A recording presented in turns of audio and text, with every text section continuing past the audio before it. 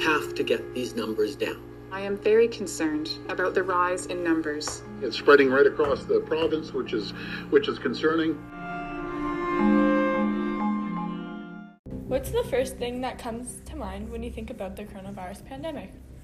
When I think about the pandemic, I picture people locked up in their house and unable to go out. And when I picture it in my head, a visual representation of that, I picture a prison, people locked in a cell, unable to leave. In today's episode, we are gathered here to talk about COVID-19 and how it has affected the mental health of Canadian teens.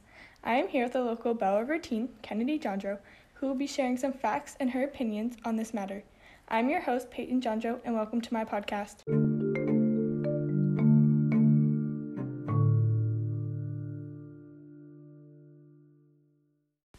Good morning, Kennedy. Welcome to our show. Thank you. I'm so happy to be here. We're so glad to have you here. So I invited you here today to share your opinion and educate us a little more on the mental health effect of COVID on teens. What got you interested in this topic?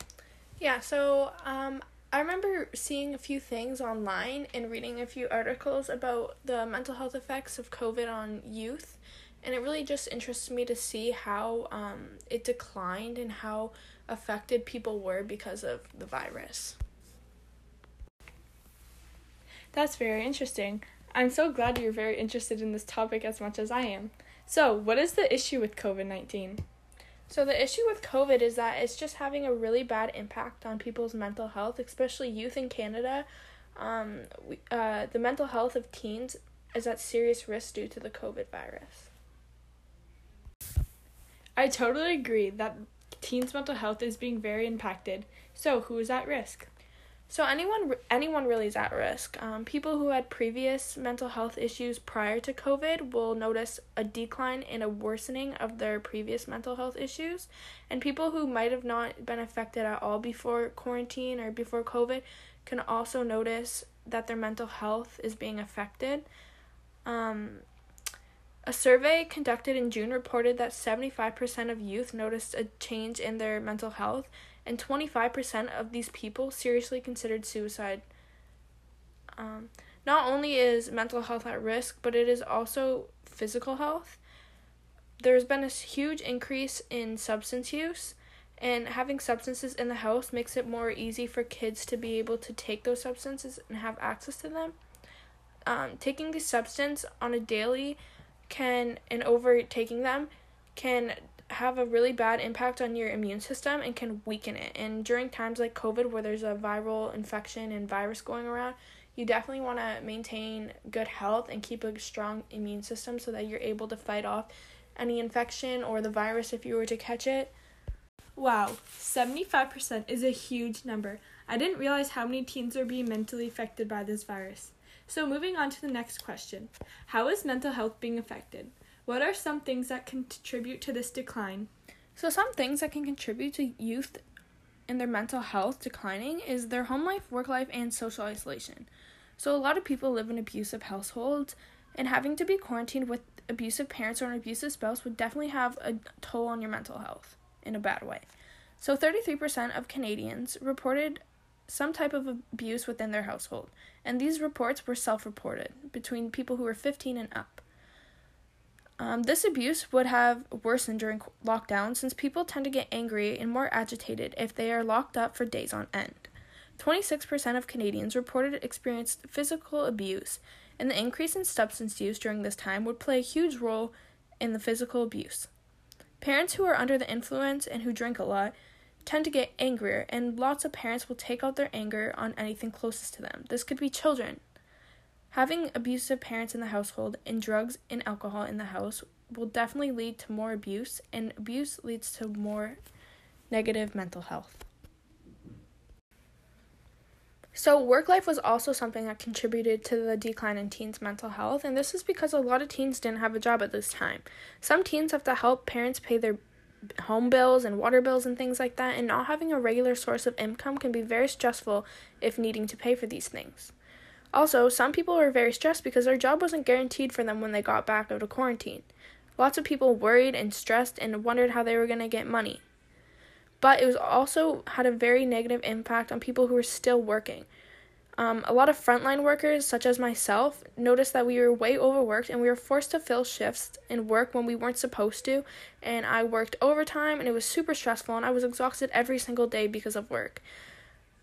And I noticed myself not feeling good mentally. I felt like I wasn't myself, and I felt like I was caught in an endless cycle of school, work, and sleep. And I noticed that I just wasn't feeling myself. I had nothing to do when I got home. I was working like 12-hour shifts, and it was terrible. And I think that working overtime and not working at all could also have a huge impact on people's mental health in a very bad way. And just to add on to the frontline workers and how COVID has affected their mental health, more than half of the essential workers who took the survey reported at least one mental change that they noticed, and 22% reported suicidal thoughts. So, lastly, social isolation had a huge impact on teens' mental health in a negative way, and this one was pretty obvious and expected because when you take away everything from teens, like friends and sports and shopping and everything that they used to love doing with no warning at all, just taken away the next day, you can't expect them to be happy about it. Obviously, it's going to be upsetting and it's going to really affect some people who considered those things like an escape from reality. Some people who even live on abusive homes would go out and hang out with friends or go shopping to escape that, and now you can't do that, so you're stuck inside those homes with nothing to do. But just isolating yourself from everything, from school and your friends and seeing anyone, would just be really bad on your mental health because you have no one to talk to, and all you can do is stay inside. And there was reported a huge increase in social media, and we all know that social media has a huge impact on mental health in a negative way. When you're on TikTok and Instagram and Snapchat and all those social media platforms, you're exposed to unrealistic standards. It could be beauty standards, anything. You see models who are twigs and you think, oh, I should look like that, I want to look like her, I want to be rich like this person, and you're just exposed to things that are so unrealistic. And when you don't meet those expectations, you start to hate yourself and pick apart yourself, and it's just really bad on your overall mental health. So social isolation was super bad on people's mental health and played a huge role in the decline of it. Wow, 33%. That's a huge number, and that's only for the people who have reported it. I can only imagine what it's like for these people who have to live in this terrible of conditions with no escape from their abuse. It also must be very stressful for teens who have helped support their families throughout the years. Without their income, it must be very stressful, not knowing whether there will be food on the table for the next meal. So what is being done to help this issue? So the Canadian government has tried their best to help these people and help them to stress less about how they're going to get food on the table and stress less about money and try to find ways to cope with their mental illness and stuff. So to start off, the Canadian government has provided families who aren't working and teens who also aren't working with CERB, which is the Canadian Emergency Response Benefit Plan. And this helps people and youth who aren't working and provides them with up to $2,000 a month.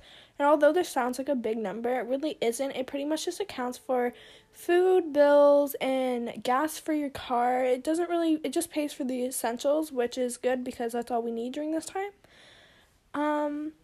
But they've also made virtual resources such as counselors and therapists more available for people who need it. So although that the resources such as the counselors and therapists have made the switch from in-person to online, you still need to pay for these resources. Although that these should be free in my opinion, because I don't believe that mental health should have a price. I think it's a priority. The government doesn't see it in that way, and they still believe that people need to pay for these resources. Yes, I totally agree. Therapists and online counselors should be totally free. Mental health is a very important part of a human being's life, and it affects them very much. I think it should be as free as well. So what can be done to help this matter?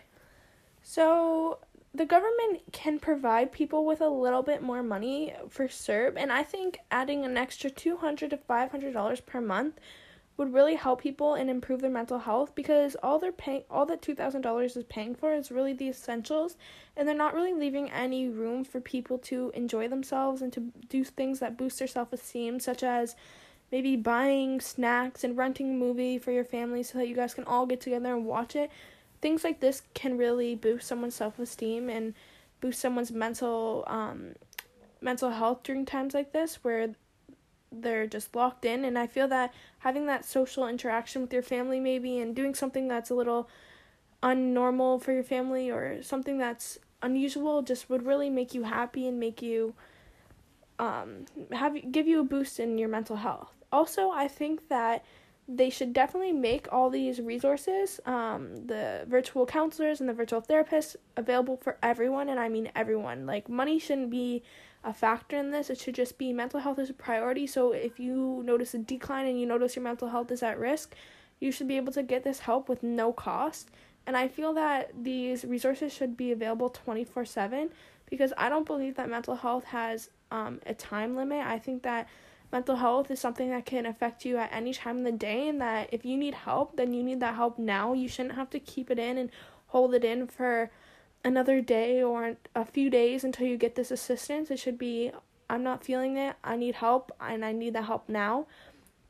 And I think that I think that mental health would worsen or affect you most at night when people are sleeping and you don't really have anyone to talk to and you're all alone. I think that that's probably when your mental health would spike and your issues would really get to you and you'd feel depressed and lonely. So times like that is when you need a counselor or a therapist or anything just to be there, so someone to talk to. So I think they should be open 24/7, and I think this would really help people's mental health. Wow, those are some very good points you made. I never really thought of it like that. So, what do you think the future will look like if this issue isn't dealt with right away? So I think that if this issue isn't dealt with, our generation will continue to be unwell, because we already have an unwell generation mentally wise. Our generation has so many mental health issues, and we just are affected by so many things. And I think that if we don't find ways to cope and find ways to fix our mental health now, our future generations will also have the same problems we're dealing with, because our kids look up to us, and if they see that we're depressed and sad all the time and we have bad behaviors and we're expressing and we're projecting bad mental health onto them, they will pick up those actions and those behaviors, and they will also reflect them onto other people, and it will be an endless cycle of unwell generation. So we definitely need to deal with this issue right now.